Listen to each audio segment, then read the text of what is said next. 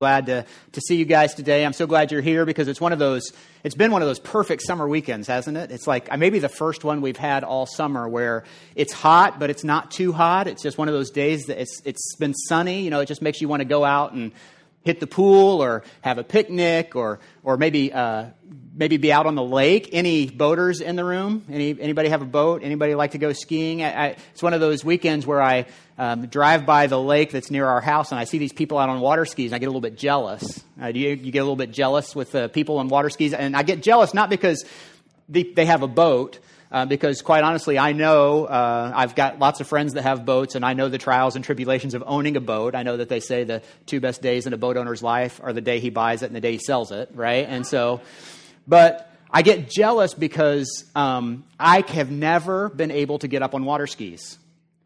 I have gone out at least 3 different times and tried, I'm not very good with numbers, but maybe 10,000 times to get up on water skis with different drivers, different boats, different arrangements of skis and ropes and booms and all kinds of things. And every time I end up hitting the water. Now, my wife, when we met, had been water skiing. And so she told me a very important lesson when you water ski is to always fall forward.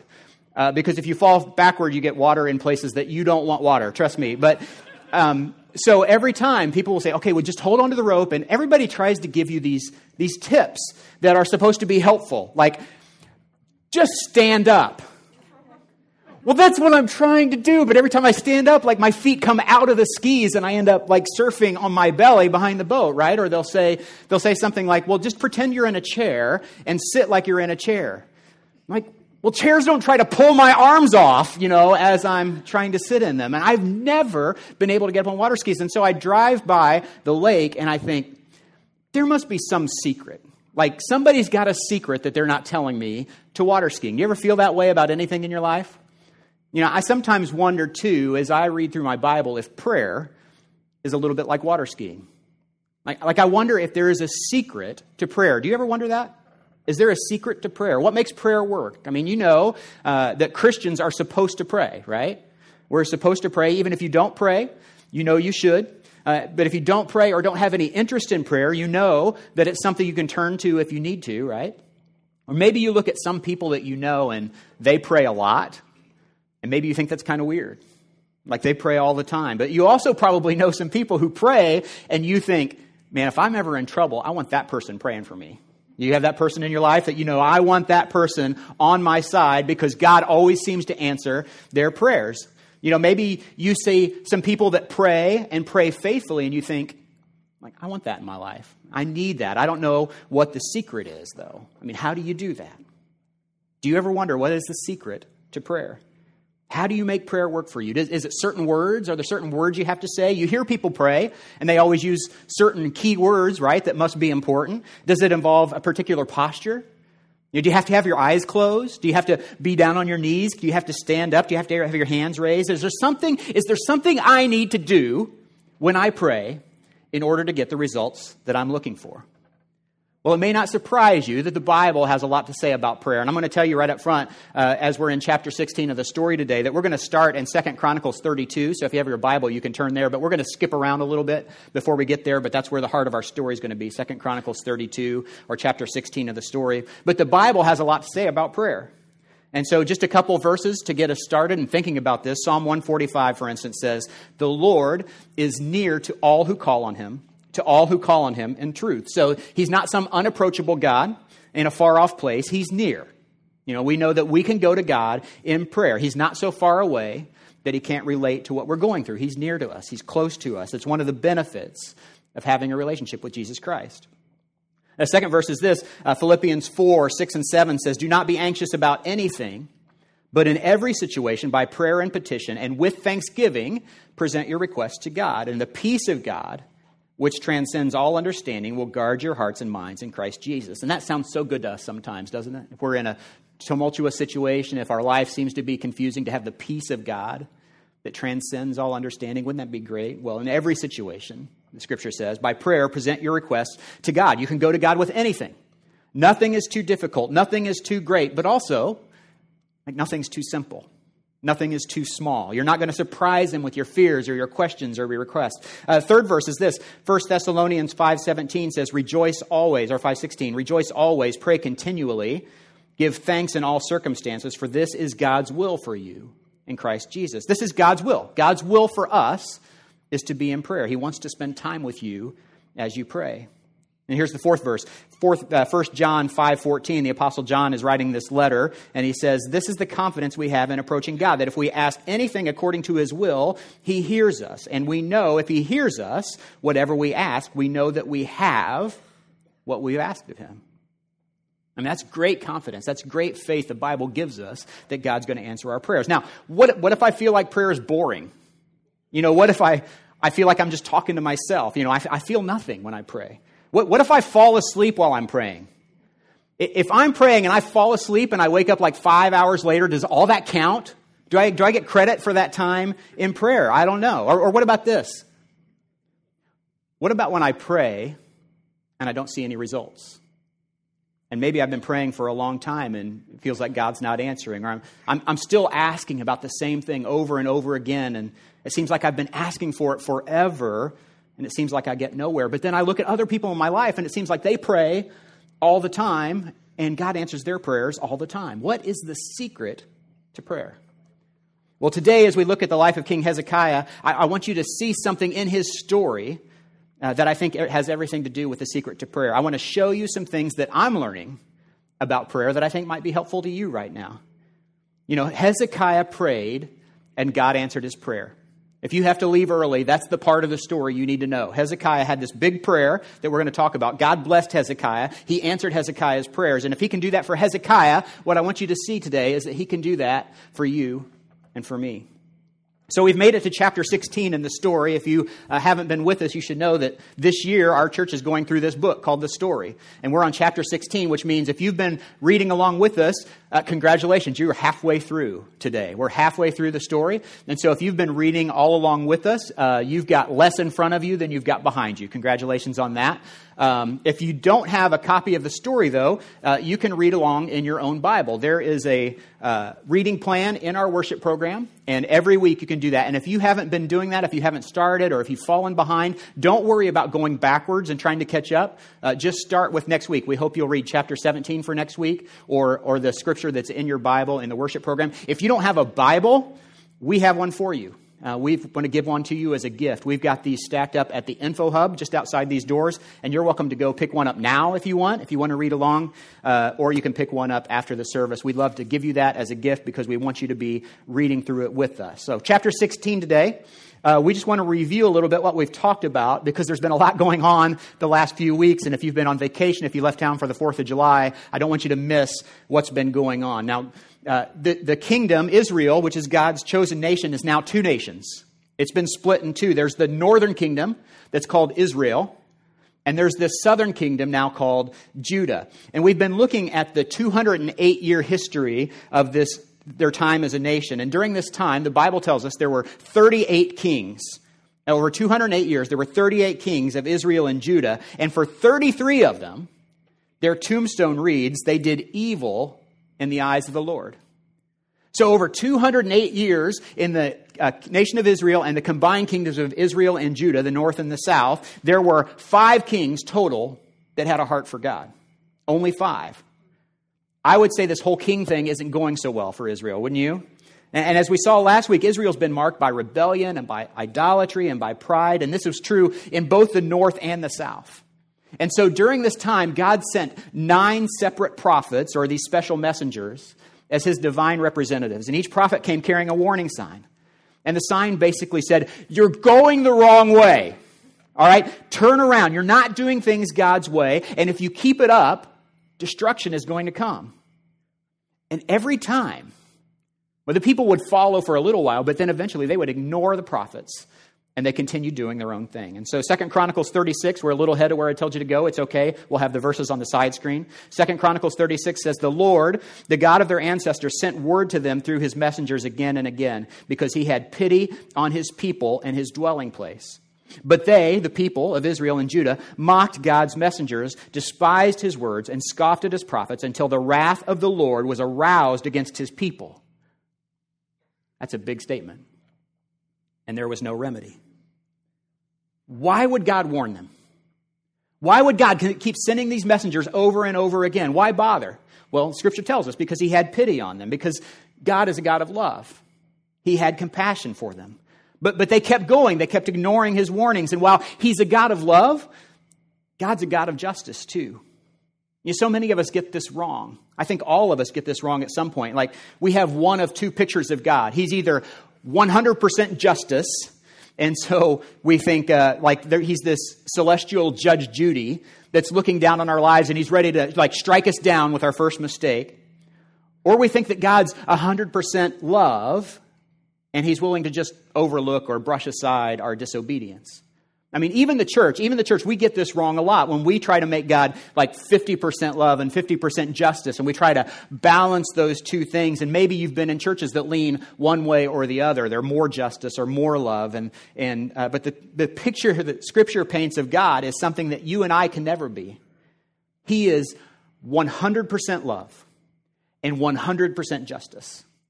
Fully both, completely both. And so while he's full of compassion, God's not just content to let sin go unpunished. And so what we read and what we talked about last week is the northern kingdom of Israel is eventually destroyed. The Assyrians, who were a world power at the time, have this army. They're a growing force. They have this army of 185,000 soldiers, and they attacked the northern kingdom, and God withdrew his hand of blessing. And the Assyrian army overcame the north in Israel, including the capital city at the time of Samaria, and they were defeated. And all the people living in Israel in the northern kingdom were scattered. They were forced to go to new areas throughout Assyria. Well, meanwhile, the southern kingdom gets to watch this happen. They've got a little benefit there. Imagine yourself living in the south, okay? You hear about this great enemy, Assyria, and you see that when they come in and invade, they actually invade your neighbors to the north, and you hear about them wiping out your friends, your relatives, the people that you've eaten with, the people that you knew, the people that your kids went to school with. And suddenly you realize maybe God's done warning you too.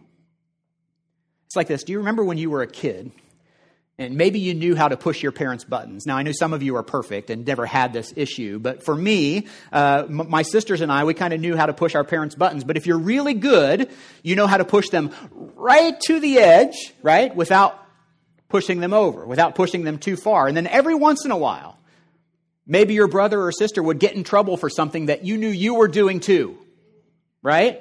Like I know I was the oldest, so this didn't happen very often. But occasionally, we would be doing something, and my sister would get in trouble for something that we were both doing. And I'd look and I'd go, okay, now I know I've pushed him too far. I'm not going to do that anymore. Well, that's what's happening here in Judah. You know, they look at the north and they go, uh-oh. They've been invaded, and so I've got a chance to learn that lesson. So God sends this prophet to Judah, to the south, a man named Isaiah. And Isaiah uses what has already happened in the north to warn the people of Judah. And you can find this in Isaiah 2, but I'll read it to you here. It's on the side screens. For the Lord has rejected his people, the descendants of Jacob, because they have filled their land with practices from the east and with sorcerers as the Philistines do. They've made alliances with pagans. Israel is full of silver and gold. There's no end to its treasures. Their land is full of war horses. There's no end to its chariots. Their land is full of idols. The people worship things they've made with their own hands, so now they will be humbled, and all will be brought low. Isaiah says, do not forgive them. Crawl into the caves and rocks, hide in the dust from the terror of the Lord and the glory of his majesty.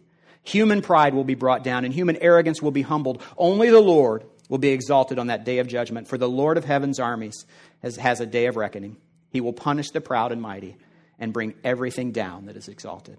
Isaiah basically says God can't keep ignoring your sins. Remember, he's 100% love, 100% justice. He can't pretend like everything's okay when it's not. And Isaiah, through his warnings, reminds us that God is a God of compassion. I'm going to keep warning you. I'm going to keep telling you. He's going to go to great lengths to protect us, to help us get our lives back on course.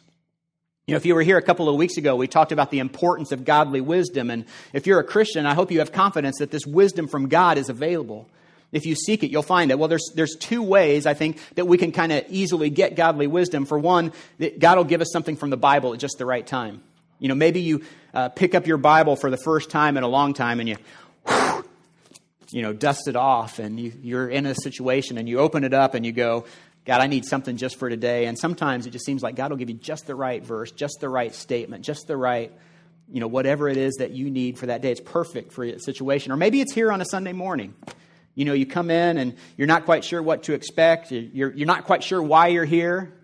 You had a friend that invited you and you just sense something's missing in your life, and so I'm going to come see it. Or you drove by and saw the sign and said, hey, maybe we ought to check that place out sometime, or whatever it is. You're here and you don't know why, but then you hear something in this room and God's trying to get your attention. And if you're honest with yourself, you know that you're not in a good place, that you're going the wrong way. It's a path that leads to destruction. But you hear, if you act now, if you'll respond today, God's grace and love can spare you a lot of pain and grief. Well, that's one way, through Scripture. But the second way that God warns us, He warns us through the example of others. He'll warn us, and as others tell and share their stories of pain and consequences in their own life, and if we're perceptive, we can pick up on those stories, see where their actions led them, and hopefully their story will prevent us from doing the same thing, right? Well, that's what happened in Judah. Isaiah is using the example of others to help guide the people of Judah. This powerful Assyrian army devastated the north. Now they turn their attention to the southern kingdom. 185,000 soldiers are ready to take down the south. And you would think that the end of Israel, what happened in the north, would be the same for Judah too. But this is where the story gets really interesting. And it's where the secret to prayer, I think, really comes into play. See, the king in Judah is a man named Hezekiah. He's the first king since David that Scripture tells us really had a heart for God. He took power, and he's been working hard for change in the southern kingdom. Hezekiah removed all the idols in the country. So he went through, and all these idols that other kings had built, he took them down. He burned them. And he's been working hard for change. He's following God. He's working hard to do the things God's way. And as a result of Hezekiah's leadership and his commitment, God starts working in greater ways for the south. You could say that his hand of blessing was coming back over the people again. And so here come the Assyrians toward the south, 185,000 soldiers. The people are terrified. It's just like Isaiah predicted, because he's a prophet, right? In the middle of fear and chaos, then, Hezekiah comes and he speaks to his people. And here we are in 2 Chronicles 32. I told you we'd get here. 2 Chronicles 32, verse 7. Okay, this is not in your copy of the story, by the way. I'm not sure why this particular set of verses was left out of the story, but the response is. But here it is, 2 Chronicles 32, verse 7. Be strong and courageous, Hezekiah says. That should sound familiar to you. Be strong and courageous. Do not be afraid or discouraged because the king of Assyria and the vast army with him. It says this, for there is a greater power with us than with him. With him is only the arm of the flesh, but with us is the Lord our God to help us and fight our battles. And the people gained confidence from what Hezekiah, the king of Judah, said. Hezekiah said, sure, I know there's this giant army. All right, I know they're strong. I know they defeated the northern kingdom already, but we have our God. And he is greater than any army on this earth.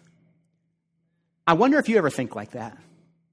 Like, I wonder, do you ever look at the obstacles in your life and think, that may be big, but I know my God is bigger? Or do you get distracted by the things that are in your way? Do you forget sometimes that God's on your side? Well, as for the Assyrians, they're really hoping to take Hezekiah and his people peacefully. They don't want to fight unless it's necessary.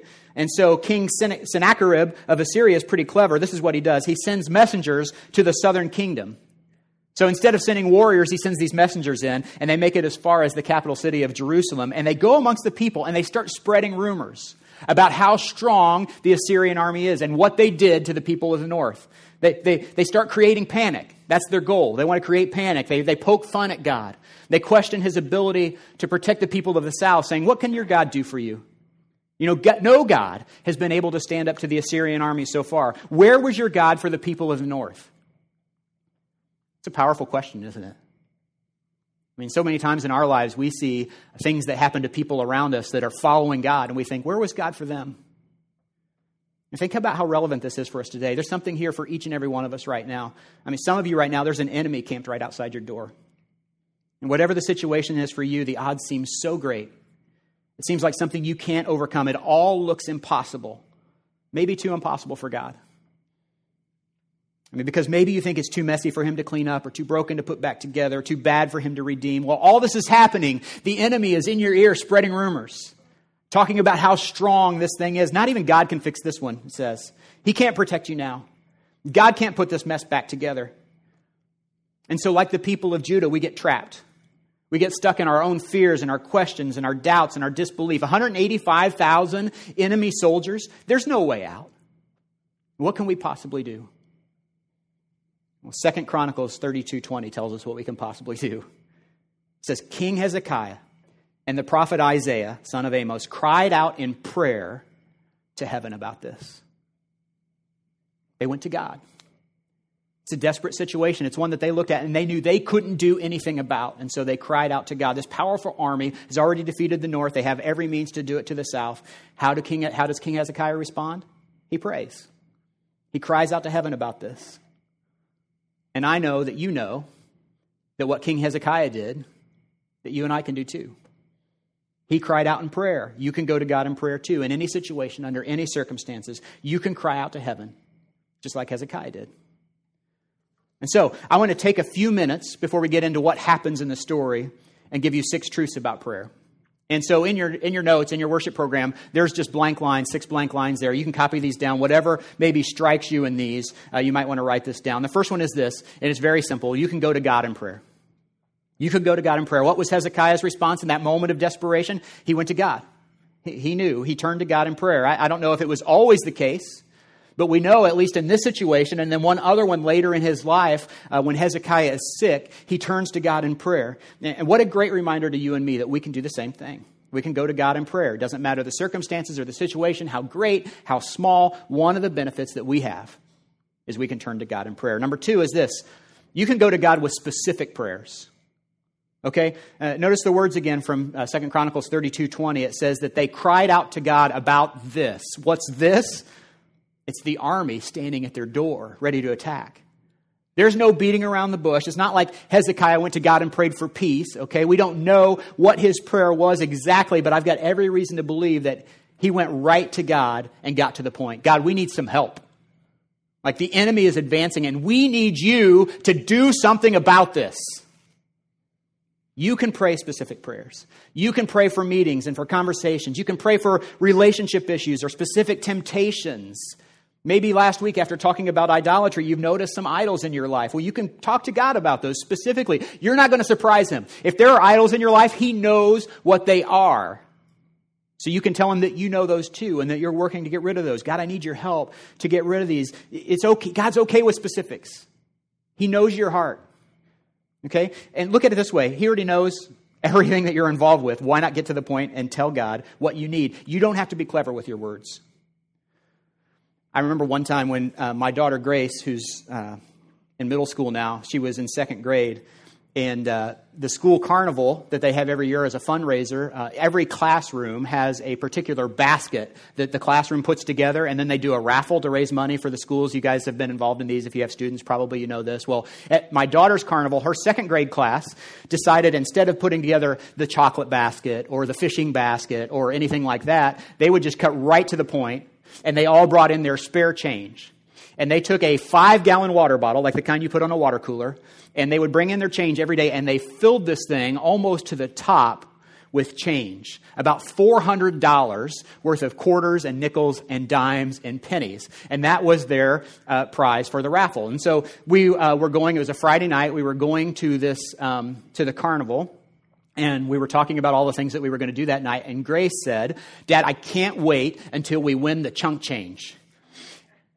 And I didn't want her to get her hopes up. And so I told her, I said, Grace, we're probably not going to win the chunk change. What you need to understand is that there are people that buy hundreds of raffle tickets. And we're going to buy 2 each. Okay? And so we can put them wherever we want, but we're probably not going to win the chunk change. But it's okay because it all goes to a good cause. And then she dropped the bomb on me. And Grace said, but Dad, I've been praying all week that we would win the chunk change.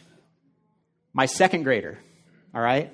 And so I'm the spiritual leader of the house. I feel like this is a great teachable moment. And so we're driving in the car, and I turned back around to Grace, and I looked at her as maybe my wife was driving, I don't know. But I looked at her, and I said, Grace, I don't think God cares if you win the chunk change or not. So when we got the call on Monday that we'd won the chunk change, do you know how hard it is to sort out $400 in nickels and dimes and pennies? It takes a long time, but it's worth it. We got the call, and that day, my daughter taught me something about prayer, that you can pray specific prayers, that God cares about the specific desires of your heart. And that's what we see with Hezekiah too. Number 3 is this: when we pray, God hears us. It's just like those verses we looked at a few minutes ago. Psalm says he is near to us. As John writes, we have this confidence that when we go to God in prayer, he hears us. He's never absent. He's always alert. Even when we don't understand, he does. I'm limited in my understanding. God is not.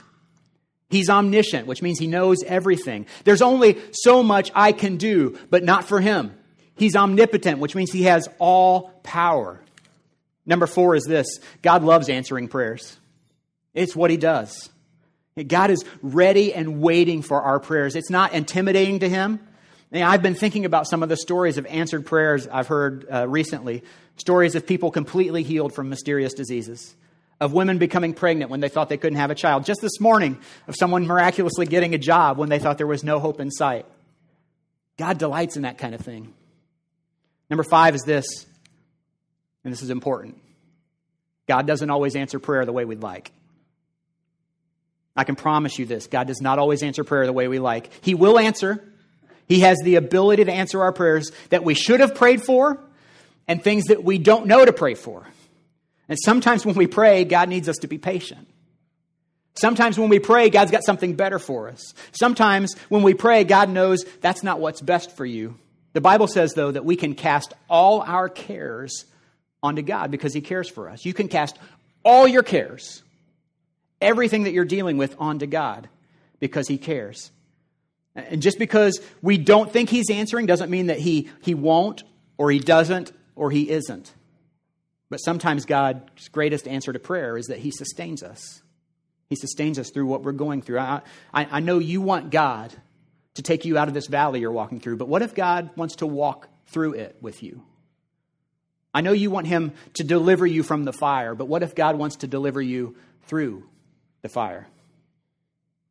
What he will do is maybe not change your circumstances, but he will give you the strength to walk through them.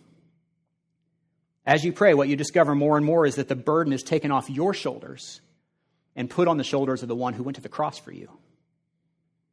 Hezekiah prayed.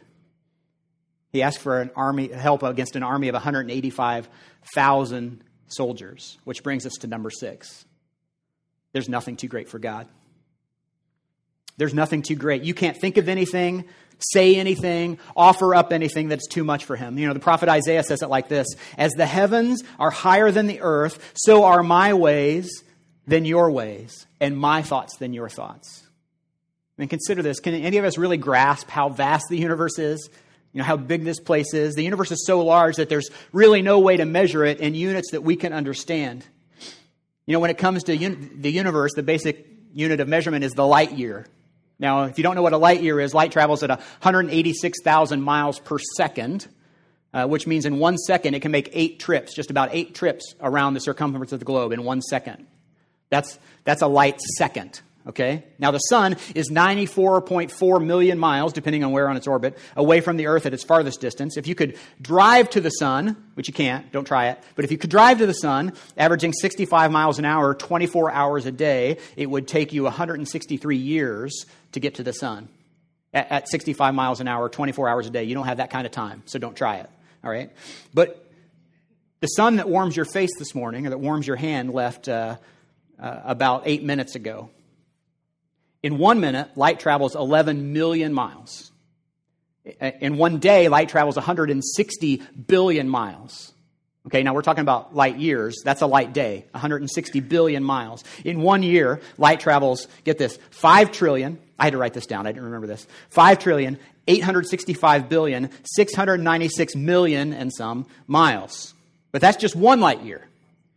The edge of our universe, according to astrophysicists, is 15.5 billion light years away. It's virtually unimaginable. Yet God says the heavens are higher than the earth. In that way, so are my thoughts higher than your thoughts. What do I take from all that? There's nothing. There is nothing too great for God. There is nothing that can frighten or intimidate him or come anywhere close to intimidating our God. There's no dream too great. There's no vision he can't accomplish. There's no pain he can't heal. There's nothing he can't deal with. There's no limit to his power and to what he can do. There's nothing to limit what prayer can answer. God is all powerful. That means there's nothing he can't do. He's greater than any problem or any question you might have. He's big enough to heal your marriage. He's big enough to heal your child. He's bigger than a positive MRI or a bad performance appraisal. He's bigger than your secret, and he's bigger than your sin. We all have limits, all of us. All of us are people. We are limited in what we can do, but God knows no limits, and neither should our prayers. That's why Hezekiah could pray. He knew where to go. He knew that the army was bigger than he could deal with, and so he prayed to God. And the Bible says that God responded and wiped out the Assyrian army without a battle in the middle of the night. The people of the south were spared. And later on, we read near the end of this chapter of the story that Hezekiah is on his deathbed, and he prayed, and he asked God to heal him, and God did. God prayed him. And I look to Hezekiah, and I think, that's the guy I want to learn from.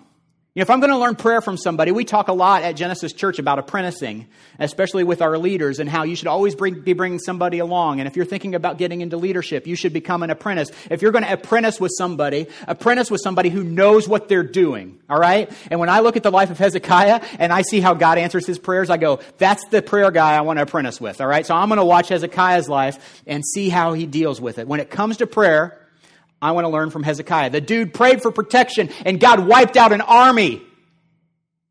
Do you get that? That's huge. He prayed for his life to be extended and God healed him. I want to know what he's saying or what he's doing. I want to know what direction he's facing. Is he standing? Is he sitting? Are his eyes closed or his eyes open? What are the words? Is it a method? Is it a choice of words? I think there's any number of things you can point to.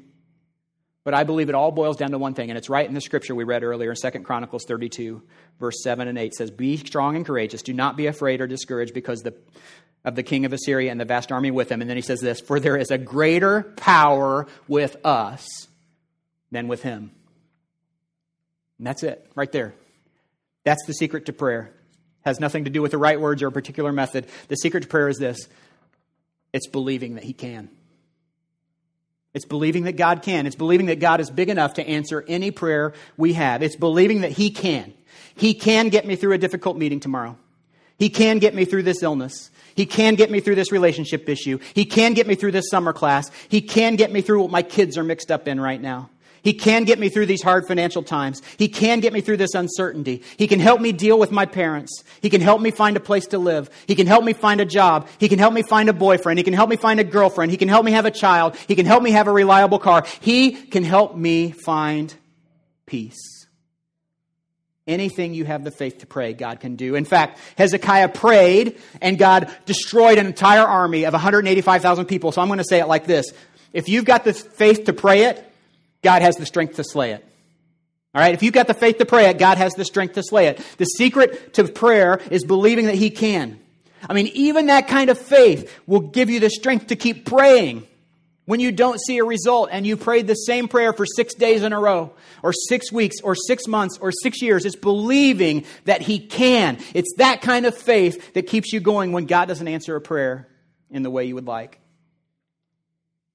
But because he answers.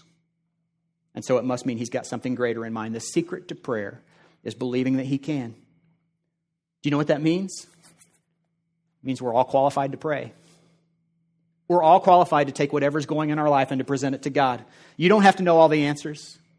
You don't have to have a record of great performance. You don't have to prove anything. But like Hezekiah, you can go to God at any moment, any time in prayer. Why? Because if you believe, while I can't, I know God can. Nothing is too great for him. I just want to take a moment here at the service and give you a chance to think about something in your life that requires prayer. I mean, maybe it's something that you've been thinking about this whole time because you've been praying about it for a long time. You may not have to think too hard. But here's what's going to happen. Josh and Alyssa are going to come back up here in a minute. And instead of sending you out with that thing and telling you to pray about it this week, we're going to take a few minutes right here at the end of the service. And we're going to pray about it together. And so there's a couple ways you can do this, okay? You can pray at your seat as the band is playing. Or in just a moment, our prayer team is going to come forward. There are going to be people up here in the front of the room. If there's something you want to pray about, I would love for you to come forward and pray with our prayer team. Get somebody praying with you about this. This may be something that you've been praying about for a while, a week, 6 months, a year, and you want to spend some time praying about it. Maybe it's something you've been fighting on your own, and you know you ought to pray, but you just haven't taken the time to be intentional about it. You've got a few minutes today. Maybe you're here and you're not even a Christian. You're just here because somebody invited you and or you're checking out this whole Jesus thing, but you feel like there's something missing. You've got something going on in your life and you hear this and you go, well, it's worth a shot. Why not try? So our prayer team's going to come forward right now, and you don't need to pray alone. We're going to take a few minutes. The band's going to play. You can pray in your seat, or these people would love to pray with you. We have some awesome prayer warriors here. Maybe you want to thank God for something, whatever it is. Take a few minutes and pray about that thing. Don't be shy to come on up and pray with these people.